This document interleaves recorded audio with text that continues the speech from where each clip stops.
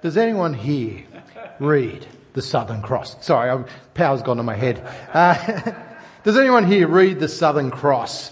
Do you not know what the Southern Cross is? The Southern Cross, it's the Sydney Diocese, Anglican Diocese, used to be a newspaper, now it's a magazine, which has been coming out for donkey's years. From time to time, if you're a long time reader of the Southern Cross, you may be aware that there are sometimes long-running debates that go through multiple issues which go on and on and on and never seem to come to an end, even sometimes for years. The two longest running debates that I can remember from the Southern Cross that went for something like 20 years through the 90s and 2000s were both over the issue that we've been looking at this term, which is about making disciples.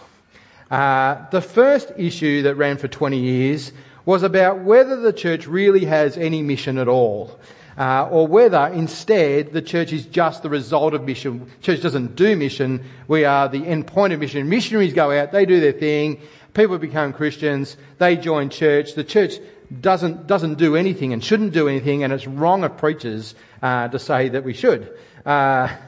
There you go. That's the debate that went on and on and on, and it didn't leapt out of the pages of the debate in the newspaper into the pulpits across the diocese and into other forums, and it went on and on and on. Does the church have a mission, or is it just the end point of mission? And like most arguments, it's completely stupid. But it just went round and round with people talking at cross purposes, jumping categories without thinking, and really only exists because both sides created a false dichotomy. Of course the church has a mission. Matthew 28, 16 to 20, it's pretty clear, isn't it? The Great Commission, go, make disciples of all nations. It's not really that hard to understand. We might not want to do it, but it's not hard to understand that it exists. And of course, the church is the result of mission. The church grows as people come to faith and come into it. People are gathered around Jesus Christ as they hear the gospel, and God's Spirit moves in them, drawing them to repent and believe the good news and join God's family. But that only happens, as we saw last week, as God's people go about God's business. What were the four things? People proclaiming the word of God, prayerfully dependent on the Holy Spirit, persevering step by step.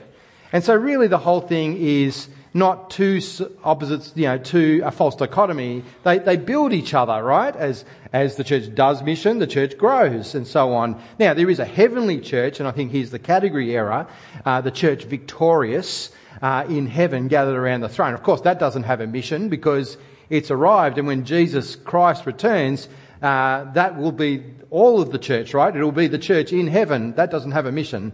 The church on earth, the church militant in the old prayer book prayers, of course has a mission. But we build the church, and it's the end point of mission, and it keeps building and grows together. It's like a spiral. The second long-running debate in the Southern Cross and around the diocese went for even longer. And it's much closer to home, and I think it's much more personally challenging, and it's very on the very topic we're working on today. If that is the mission of the church, whose job is it to do it? Whose job is it to make disciples? Is it the whole church who's supposed to be doing it, all the Christians, or is it just certain parts, particular Christians who are specifically tasked with that job? Because if it's not all the Christians, then maybe us preachers should stop harping on about it and making a big issue of it, making congregations across the world feel guilty that they're not being too evangelistic enough. And we can all be let off the hook to go and do other parts of God's work which He's called us to do, because that's not our work. But if it is all of us, well, then we've better get going, haven't we? We've got to work out how to learn how to do it, and how to do it better and better, and even learn how to love doing it. So whose job is it to make disciples? Is it something Jesus expects us all to be doing, or is it something He only expects a certain select few to be doing? Well, there's a lot of objections people raise, and maybe you've even thought some of these things yourself about it being everyone's job. Here's some of the objections. Here's ones that people have told me. Number one, the Great Commission, the thing we're looking at this term, was only given to the 11 apostles on the mountain that day, and so Jesus really only had them in mind. Okay, that's the first objection. Objection 2. Well, what about spiritual gifts? I mean, the women's breakfast was on yesterday. It was a fantastic morning. Who went to that? Great morning, great food, great company, great challenge. Yep, excellent. What about spiritual gifts? We're not all made the same. God has made us all differently and equipped us all differently. And in relation to disciple making, doesn't God give us, as one of the Bible readings we had, I think, last week, doesn't God give us apostles and prophets and evangelists and pastors and teachers in Ephesians chapter 4? They can do all the talking. They've got the gift of the gab. And they can leave the rest of us to our particular gifts, which happen to be different things, like maybe hospitality or administration, which are great gifts of God to His church, but they're more behind the scenes kind of things, which are suitable for the quieter type of Christians who don't want to verbally say anything about Jesus to others. Objection number 3. Hang on. I work and earn money to pay specific people like you and Dave to do all this evangelism and discipling stuff, so I don't have to. Do you really want me to be doing your job for you? I've heard that a few times. Fourth objection. I really just don't have permission from any of the people I know to help them become disciples or grow as disciples, so I can't do it. So it can't be for me. Number 5, I don't have authorization from the ministers at my church to do it, so I can't possibly, because they won't let me. Let me just get that one out of the way. Authorized. There you go. Have you ever thought any of those things? Have you ever heard someone say anything like that? Just come up with this kind of reason why it's not for everyone, why it's not all Christians. I suspect, like most times people object to anything, those reasons are all just really a smokescreen. They're a distraction from the real issue. Because I think the real issue that many Christians have, and the reason they don't want to be involved or they're scared of making disciples, are really personal reasons. They're not really intellectual reasons at all. Whether it's because they feel embarrassed and they're scared to admit it, or because they really don't know how to go and make disciples. How would I even do that? Or because they just don't like having deep and meaningful conversations about their personal lives at all, let alone this kind of spiritual stuff about their deep-seated beliefs that drive them. Or whether it's because they don't want to appear ignorant if they're asked hard questions, and I don't want to be put in an uncomfortable situation and go, so it's better just not to talk at all. Or because it all seems so daunting, or because they're worried about being labelled a Jesus freak or something, or maybe it's because making disciples actually requires us to think about someone other than ourselves. And we'd rather just get on with doing what we want in life rather than this thing that seems so potentially demanding and time-consuming and costly, like making disciples. Now, do any of those thoughts resonate with you? It's just a scary prospect, or I just feel embarrassed, or... I raise them not to lay on the guilt trip, but to say that the real issues are heart ones, aren't they? And if it's a hard issue, it's something we need to acknowledge and have God deal with it in us. If we want to grow in any area of our Christian walk, this one or any other one, then we've got to be open and honest with ourselves.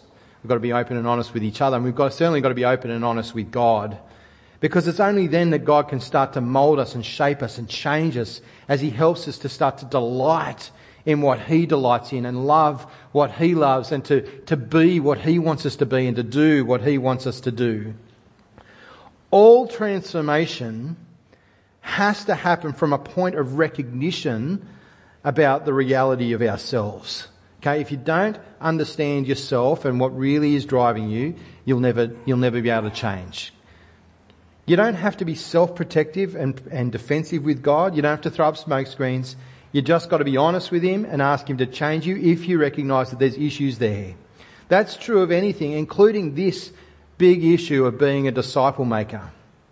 But what I want to do over the rest of the talk today is I want to build your confidence so that even though there is a reality to the spiritual giftedness that and God has made us all in different ways, and there are people who do have special roles and special gifts. There's actually plenty of ways that we can all be profitably involved in this great work of disciple making. You can learn how to do it, even if you're not so confident now. And you can even to develop into someone who has an amazing impact on the lives of everyone around us as we help them take the next step from wherever they are onwards towards Jesus or towards maturity in Jesus.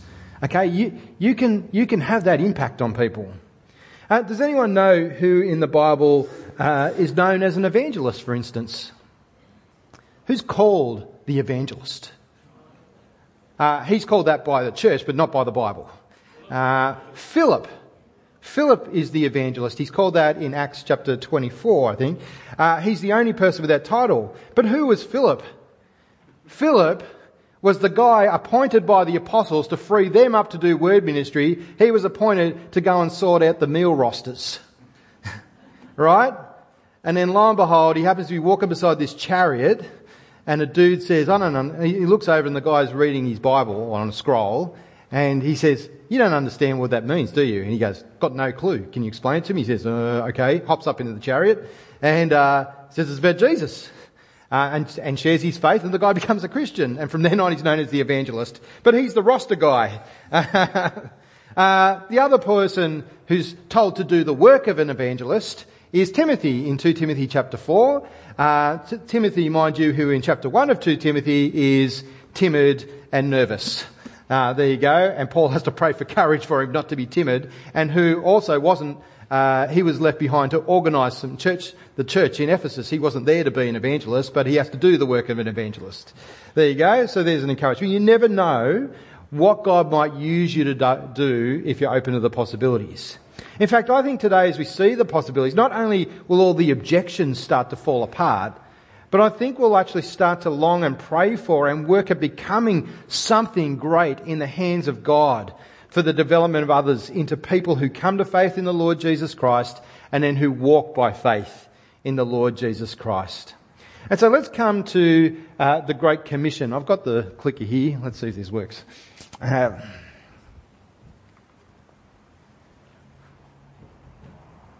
All right, the Great Commission. I want to suggest that the Great Commission is certainly a commission for all. It wasn't just for the 11 men who were standing there that day. And you can tell that from two things if you just have a look at the bit that Jesus says there. I've missed out the intro bit to it, but have a look at what he says. How is it that those 11 guys are to go make disciples? They're going to go and make disciples of all nations, baptising them into the name of the Father and the Son and the Holy Spirit, and teaching them to obey everything I've commanded you. Okay, they've got to teach them, as they make disciples, to obey everything I've commanded you. Isn't the Great Commission one of the commands that Jesus gave them? Right? So as they go, they're being told to help the disciples that come to faith do exactly the same thing. If Jesus was a computer programmer, you'd say it was an iterative routine, right? It repeats. Right? And so the disciples they're making are to be themselves disciple-making kind of disciples and so on. So that's the first way you can see it's for everyone. The second thing is the time frame. How long does this Great Commission last for? Well, till the end of the age. That age is still going. It's a very long time. It's till Jesus returns. It's while we're still here. And if that's the time frame, then Jesus has got this job for us to do as his people. So have you ever sat and thought, well, if that's the case, if that is my job, one of the things that Jesus is commanding me to do, that I've got to learn to do, how is it that I'm going to do that the best that I can? How can I learn to think and to act intentionally as an ambassador of Jesus Christ that he's calling me to be? How am I going to be active in proclaiming the Word of God to the benefit of the person I'm talking to, so that they might take that step forward as I persevere with them and pray for them? Because the talking bit, if you think about the 4 things we learned about last week, people, proclaiming God's Word, prayerfully dependent on the Spirit, persevering step by step, Only one of them is a skill. Which one? Is it the people? Is it the prayer? Is it the persevering? Or is it the proclaiming? It's the proclaiming, right? The people, that's us. You might be skillful or not, but praying, that's just something we do because we want people to come to faith and God's going to change them.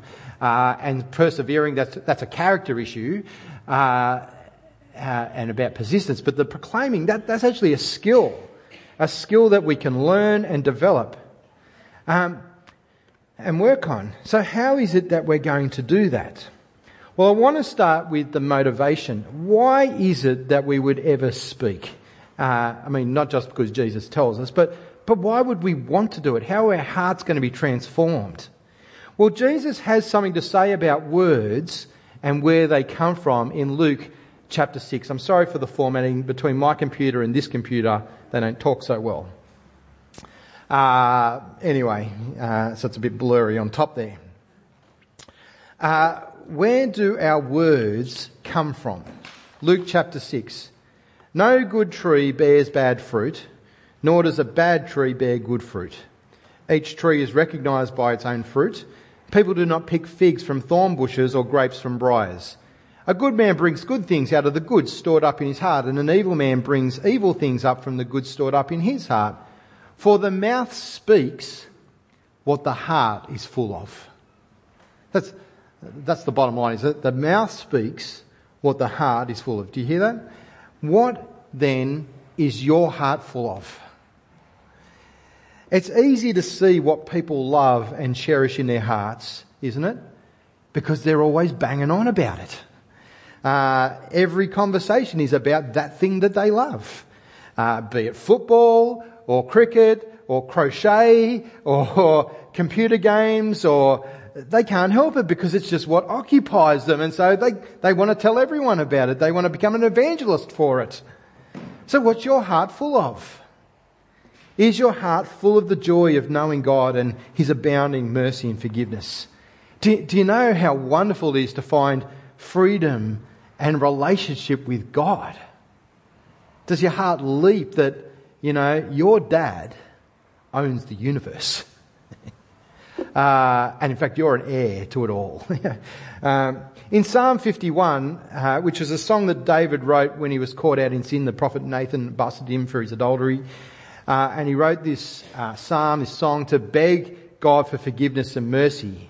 And people know the famous bits from the Keith Green song, "Create in me a clean heart, O God, and renew a right spirit within me," as he prays to God for mercy. But about halfway through the song, he says this: "Restore to me the joy of your salvation and grant me a willing spirit to sustain me. Then I will teach transgressors your ways so that sinners will turn back to you.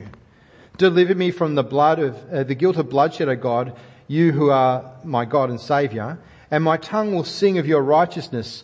Open my lips, Lord, and my mouth will declare your praise."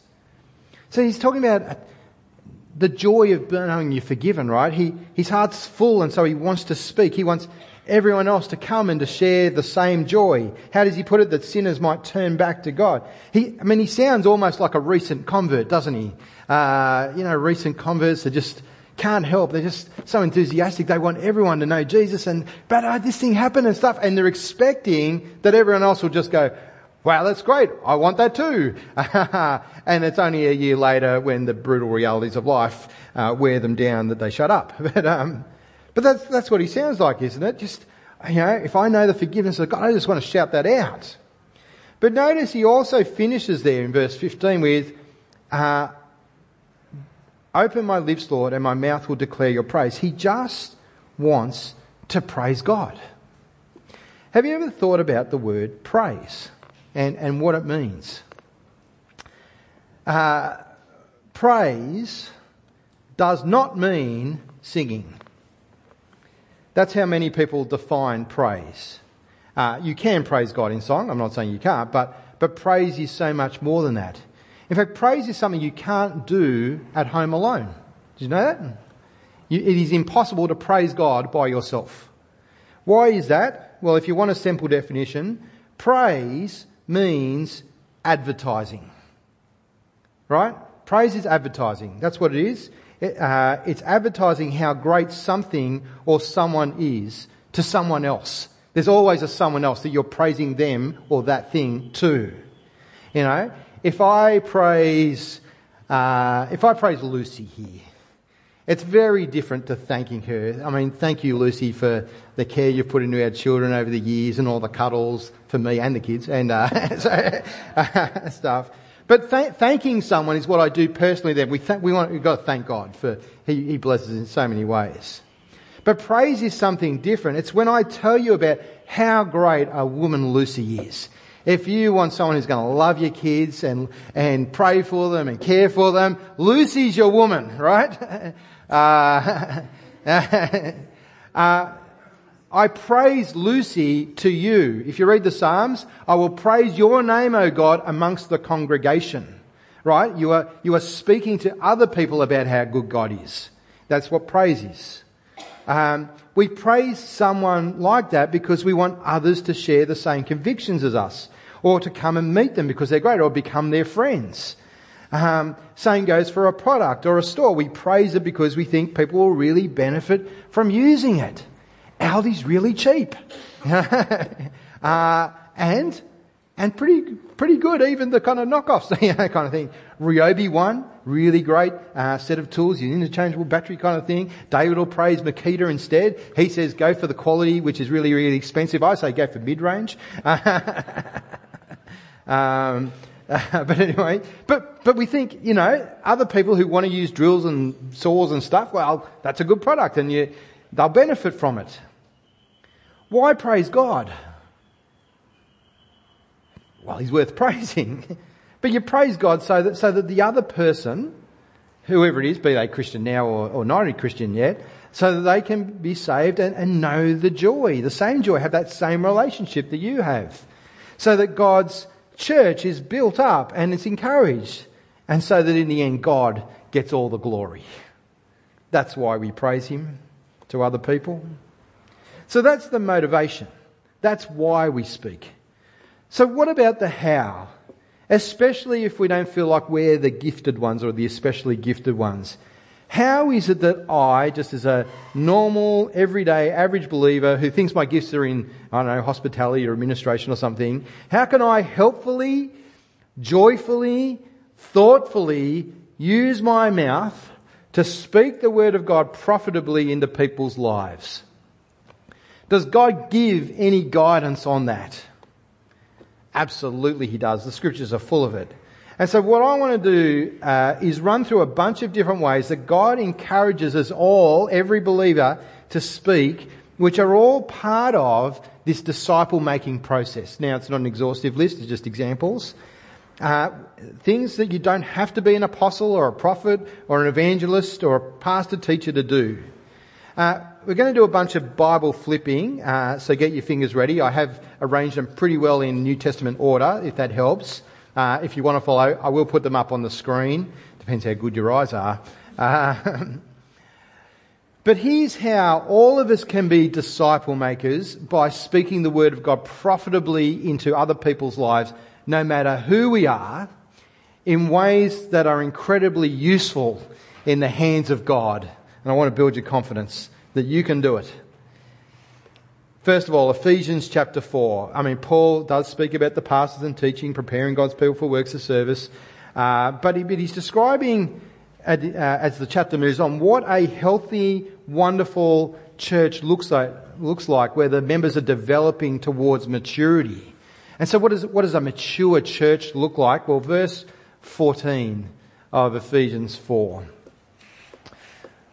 Well, then we'll be no longer infants, tossed back and forth by the waves and blown here and there by every wind of teaching and by the cunning and craftiness of men in their deceitful scheming.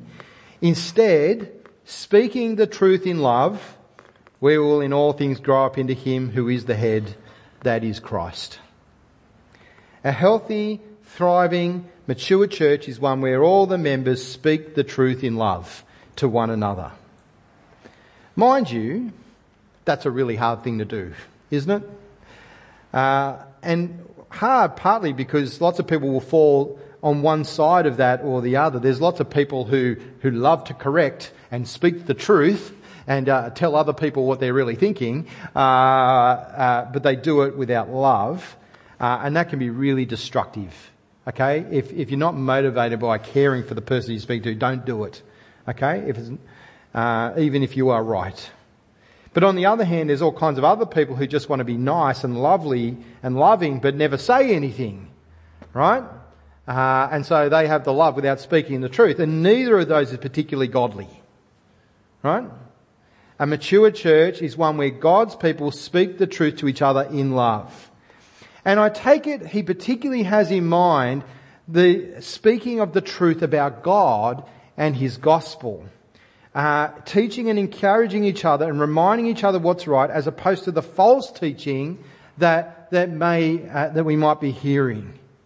That's what he's talking about. You know, we're avoiding the cunning, the winds and the waves and the destructive teaching by speaking the truth to each other. So reminding each other of what we believe, encouraging each other what we're learning about God, and reminding each other of the gospel. Peter Schulte, I don't know if you know Peter. He was part of the Glencorrie group that came across last year. He's on a walking frame. Comes to 8 o'clock church. Just about every day, Peter texts me at an ungodly hour of the morning, and sometimes wakes me up. I wish he'd stop doing it then. But he texts me what he's read in the Bible that morning and why he was encouraged by it and how it's challenged him. Now, I'm not asking anyone else to do that, right? But it's a really super helpful thing to say, here's a man who's growing in his faith, who's reading the Bible, and who's reminding me of the truth, and actually it is really, really encouraging.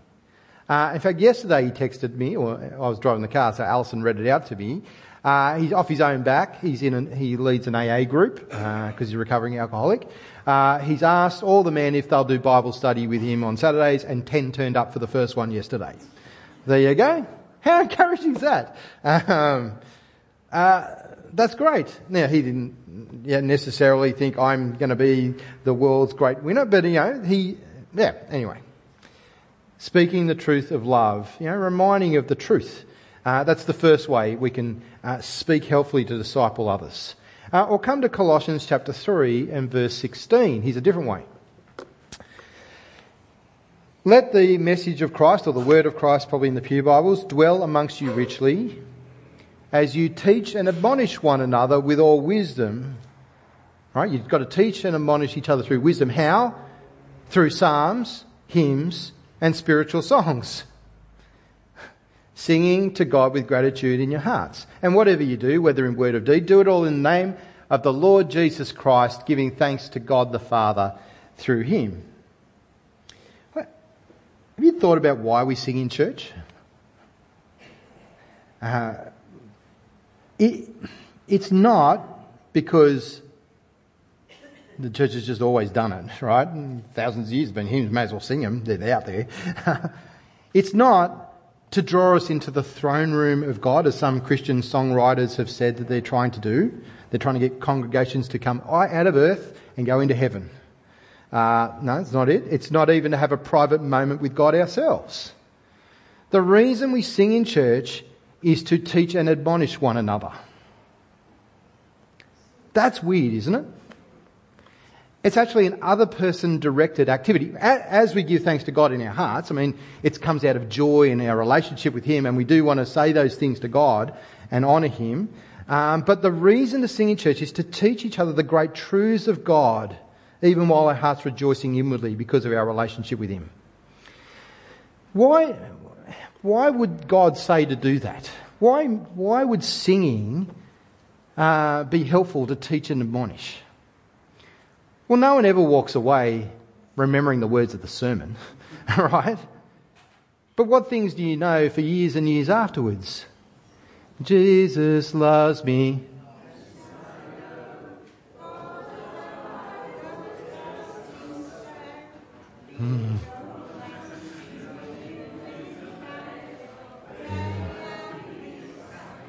All right, I'll stop you there. All right.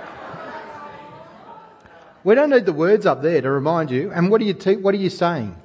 Jesus loves me. I know it because the Bible tells me. All little ones belong to him. They are weak, but he's strong. They are great truths that are ingrained in us. How does that work? Well, it's because music is emotional, right? And you attach these great truths to an emotional experience that we have together, and it just burns itself into our memories. Okay? And it's a really powerful thing. And God knows how he made us.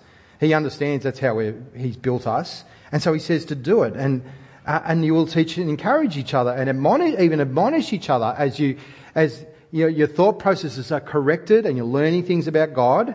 Now that fundamentally changes all kinds of things about church music, doesn't it? If it's to teach and admonish each other, it changes what we sing, the kind of words and things that we say. It changes our attitude while we're singing. It changes where we look when we're singing, doesn't it? Let's move on. A different way we can use our words to speak the word of God profitably into the lives of others. Just over the page in Colossians chapter 4 and verse 2. Devote yourself to prayer, being watchful and thankful, and pray for us too, that God may open a door for our message, so that we may proclaim the mystery of Christ, for which I'm in chains. Pray that I may proclaim it clearly as I should. I mean, he's saying that as an apostle, as an evangelist. Be wise in the way you act towards outsiders. Make the most of every opportunity. Let your conversation be always full of grace, seasoned with salt, so you may know how to answer everyone. What kind of things does that say about our speech as Christians? Well, lots of things. First of all, says that we need to be speaking to God for hearts to be opened, right? God's the one who's going to change people. God's the one who's got to open the door for Paul in his message. God's the one who's going to open the door for the gospel as we speak. But in terms of us speaking with others, what does he say? It's got to be done with wisdom. That means our speaking always has to be done intentionally and thoughtfully. He says our conversations, just in general, should be full of grace. That means, I think, filled with kindness and thankfulness, rather than with bitterness and vitriol. I mean, are you a person who's just a whinger all the time? Or are you a person who's just a really encouraging person, who's really great to talk to? Or are you someone who just says meaningless things? That's not this kind of wisdom full of grace. He says that our words in our conversations are to be seasoned with salt. If you thought about what that means.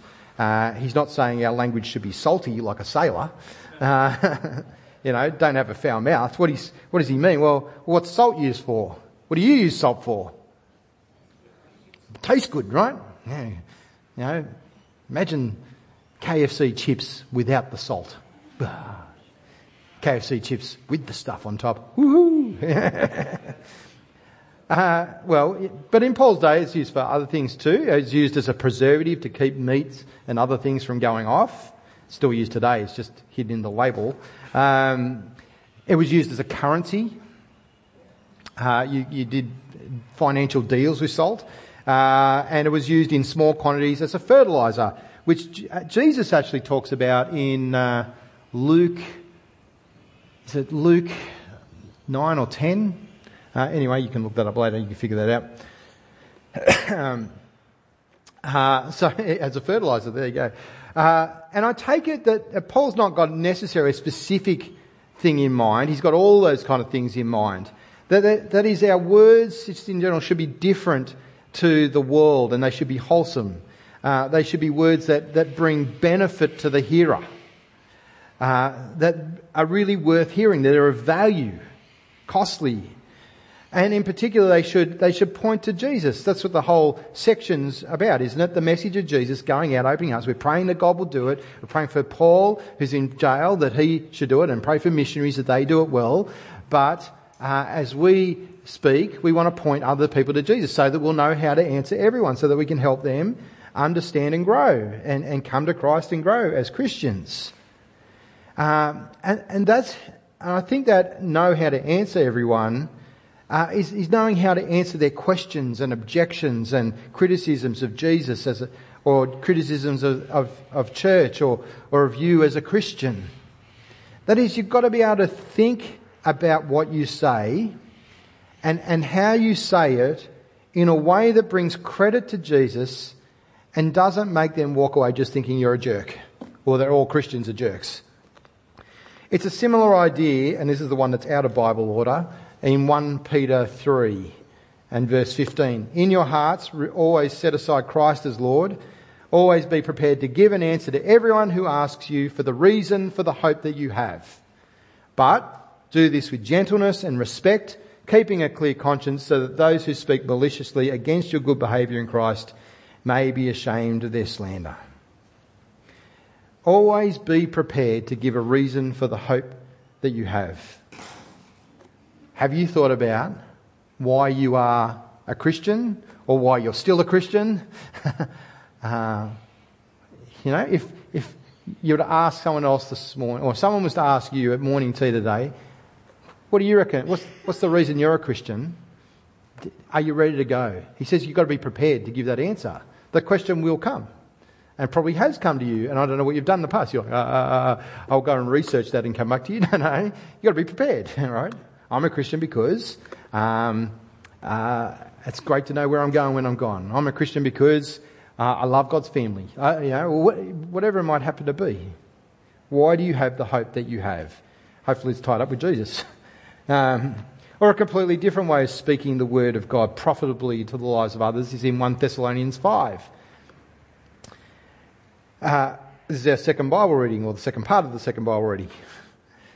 And we urge you, brothers and sisters, to warn those who are idle and disruptive, to encourage the disheartened, to help the weak, and be patient with everyone. Make sure no one pays back wrong for wrong, but always strive to do what's good for each other and for everyone else.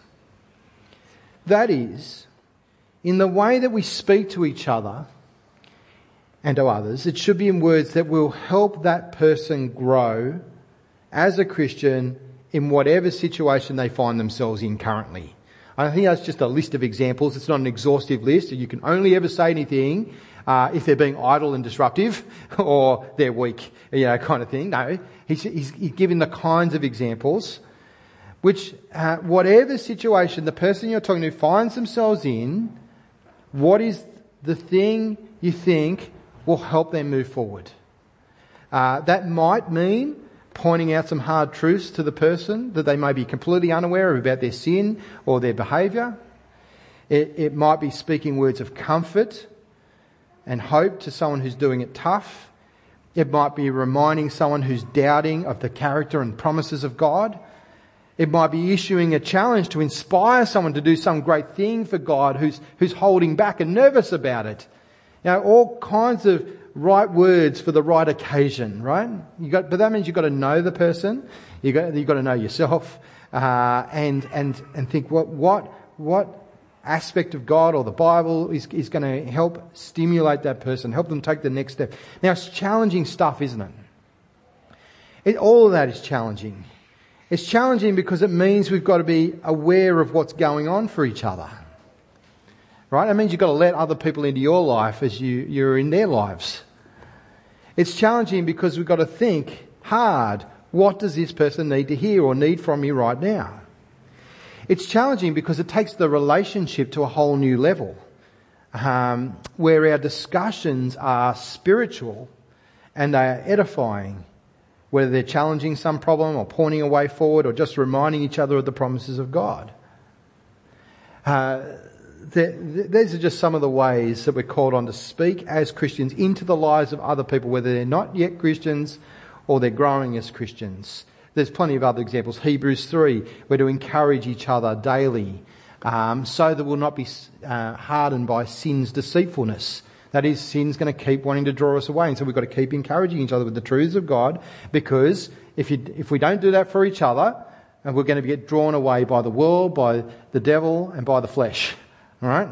It will just harden us. And so we've got to keep there encouraging each other. The opposite reason to encourage each other is in Hebrews chapter 10. We're to encourage each other and spur each other on to love and good deeds. And all the more as we see the day of Jesus Christ approaching.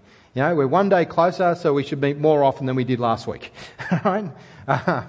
to encourage each other, spur each other on to live the life that God wants us to live, to please Him in every way, to do His work. It's challenging stuff. But whether they're believers or not, we're called upon to move in the same direction, helping them come to Christ or grow in Christ, taking that next step forward.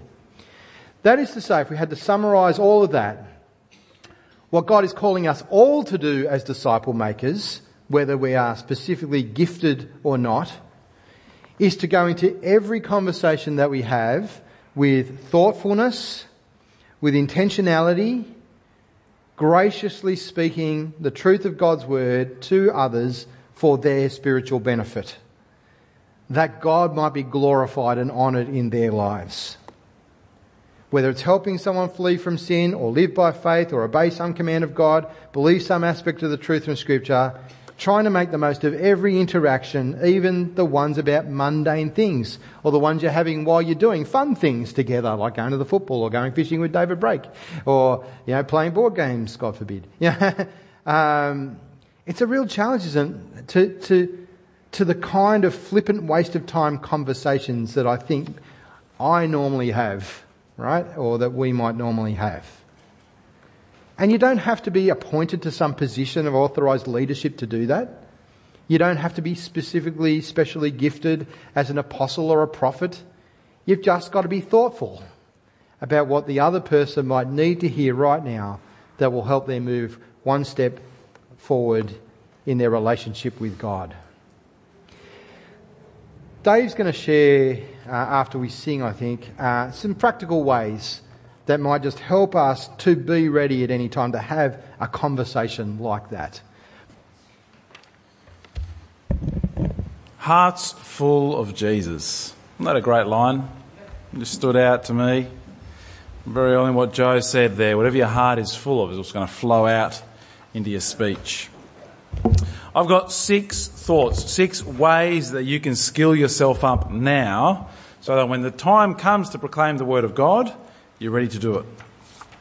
Number 1, and they kind of go from easiest and simplest and quickest through to hardest and most complicated. Number 1, and really you could do this as soon as you get home from church tonight, right? There's nothing stopping you. Turn off the TV, turn off your phone, turn off distractions, lock the kids in a different room, whatever it might be that you've got to do. Actually, hopefully they're in bed already. Write down on a piece of paper the top 3 or 4 reasons you're a Christian. In fact, this is the only one of the 6 that we're commanded to do. Be prepared to give a reason for the hope that's in you. God tells us to be ready. So write down, why are you a Christian? Now, if you can't think of why you're a Christian, please give me a call. Let's meet up and talk about it. But otherwise, write it down. Secondly, while you're writing your reasons out, you've already got pen and paper there, so why not write out your testimony? That is, how is it that you came to faith in Jesus? What was the process? What were the people who were involved? What's the story of you being not a Christian? What happened? And then becoming a Christian? And what's happened since? People love stories, right? So much more interesting than just facts. To be able to tell somebody your story about how you came to know the Lord of all as your dad is fantastic. Now, of course, having written out your testimony, share it with someone. And my advice is that you share it with a Christian friend first. Just find someone who you trust and just say, look, can I tell you my testimony? Can I tell you my Christian story? I think that's useful for 2 reasons. It's useful just to speak it out loud. Sometimes when you write something and then you start talking it comes out completely different. They can help you sharpen it a little bit. But also, some of us often have this kind of fear of talking, of speaking. Even our own Christian stories, a bit kind of like, oh, can I really tell this to someone? So just telling someone that you know and you trust, someone who's a Christian to start with, will kind of make it easier for the next time. All right, third thing to do. Learn a simple gospel explanation. The next time someone comes up to you and says, what does it mean to be a Christian? What are you going to tell them? Great question.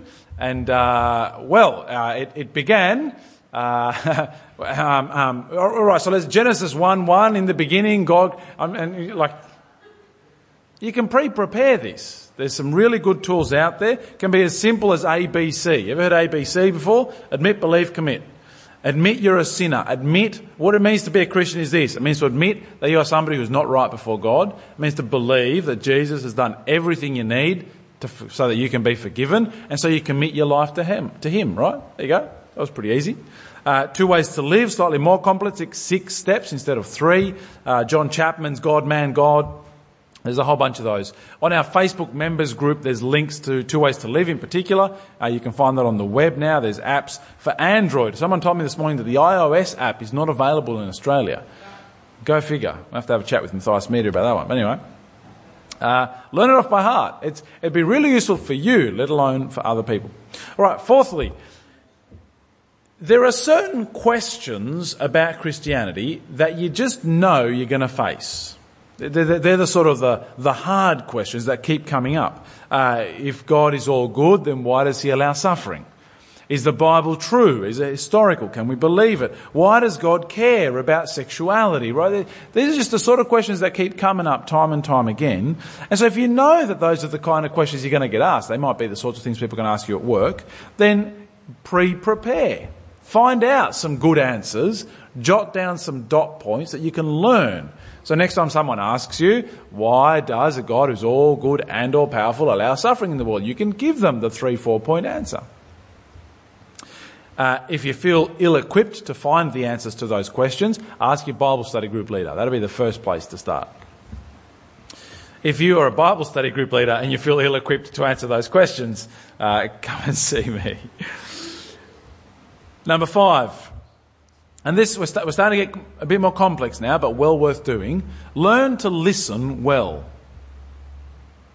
Learn to listen well. Now that's a skill that you're going to find very useful in all of life, not just in conversations about Jesus. But learn to listen well in particular so that you can learn to turn conversations into something that is positive and helpful and challenging. It is a skill you can learn. I've got a bunch of books that I'm going to recommend to you tonight. This one is called Tactics by Greg Koukl. Fascinating book. And he talks about the strategy of kind of driving a conversation in the direction that you want it to go with a particular end point in mind. He doesn't set out so that every single conversation is a full-on conversation about Jesus, such that by the end of it, the other person is going to pray the prayer. No, his aim is this, and I love it. His aim is just to put a rock into the other person's shoe so that it just bugs them. Right, you listen to what they're saying, you learn to ask questions that are going to get under their skin. And that's it, you walk away, that's the end of the conversation. Just let it bug them for a week and they will want to come back and know the answer. What do you mean? How does this work? What can you say about... Fascinating book. Joe is still halfway through reading this one, so you can't have it just yet. I think he wants to finish it first, but afterwards, grab it off him. And I've put the names and authors of all of these on that Facebook post as well, so you can find it there. It's just a great idea. Put a rock into their shoe. Make it bug them for a while. Fantastic. Right, that's number 5. Number 6, read a book on how to start evangelistic conversations and then how to have intentional conversations with people about Jesus. I got a whole stack, and we'll go from shortest and simplest to longest. Lionel Windsor, who's one of the lecturers at Moore College at the moment, wrote this book called Gospel Speech, which was essentially tonight's sermon. But you can read it in about 10 minutes. So I'm not quite Joe. Maybe for next time you could just read us. Anyway. A fresh look at the relationship between every Christian and evangelism. And it's really cool. It's just laid out with a whole bunch of questions about why is it that you wouldn't evangelise and what you can do about it, right? I'm not good enough. It's chapter 2. I'm not gifted enough. It's chapter 3. I'm not really a speaking Christian. Chapter 4. Right, and so it goes on. I can promote the gospel better by my good works, etc., etc. Short, easy, simple, cheap. You're welcome to grab this one. All of these I'm telling you because you're welcome to take my copy on the one condition that you're going to read it. I want you to take it and put it on your shelf. I can just leave it on my shelf at that point. You take it, read it, you can have it, pass it on to someone else. Gospel Speech, Lionel Windsor. 40 Rockets by Craig Josling. Fascinating book where he just takes 40 different short tips and encouragements to get you moving and to turbocharge your evangelistic efforts at work in particular. Really cool. You could just take one rocket a week, ignite one rocket a week, and that'll kind of get your evangelism kicking along. So really short chapters. They're like 2 or 3 pages a chapter. Each rocket is really tiny. You read one each week. You try and put it into practice. Excellent book. Getting slightly more complicated, Know and Tell the Gospel by John Chapman. Chapo, for a very long time, was perhaps the next evangelist. There was Philip the evangelist, and then John Chapman came along 2,000 years later, and he was the next one. Just brilliant at, again, getting under people's skin and then just smashing them over the face with a big fat fish of the gospel. Brilliant book for yourself to know the gospel of Jesus, but then to be encouraged and informed about how to share it. John Chapman, Know and Tell the Gospel. Another one of my personal favourites, Randy Newman, Questioning Evangelism. His line is, we ought to do evangelism like Jesus did evangelism. That is, what did Jesus do whenever someone came up and asked him a question? Invariably, he would ask them a question back. He wouldn't just give them an answer. He'd say, well, hang on, what about this? Now, of course, Jesus had the benefit of being able to see into people's hearts. We can't. He could do that. But at the same time, Randy says, this is something we need to learn to do. Kind of like the tactics book. Learn to listen, learn to pick up on what they're saying and get them questioning where they stand already, such that they will want to come and hear the gospel of the Lord Jesus Christ. Last one, because of course I don't know if the aim is for them to become disciples of Jesus, but the real magic happens when someone starts reading the Bible. So 1-to-1 by David Helm is a simple, really straightforward guide to reading the Bible with someone else, whether they are Christian or not. If you think to yourself, I'd love to sit down with one other person and read the Bible, but I have no idea where to start or what to do, this is for you. He'll just say, do this, then do this, then do this, then do this. You do it, done. You're reading the Bible with someone else. Go for that one. Just this morning after morning church, one of the ladies came up to me and said, just talking about evangelism at work in particular and 1-to-1 Bible reading. She said, I came into work the other day and the lady who sits in the cubicle next to me had a Bible on her desk. And I said, what's the deal with that? She said, I'm a Christian. Did you know? She says, oh, no. I became a Christian just a couple of months ago. And the lady goes, really? Yeah, really. So, so this morning, did you say, can we read the Bible together? She said, oh, no, that'd be a great idea, wouldn't it?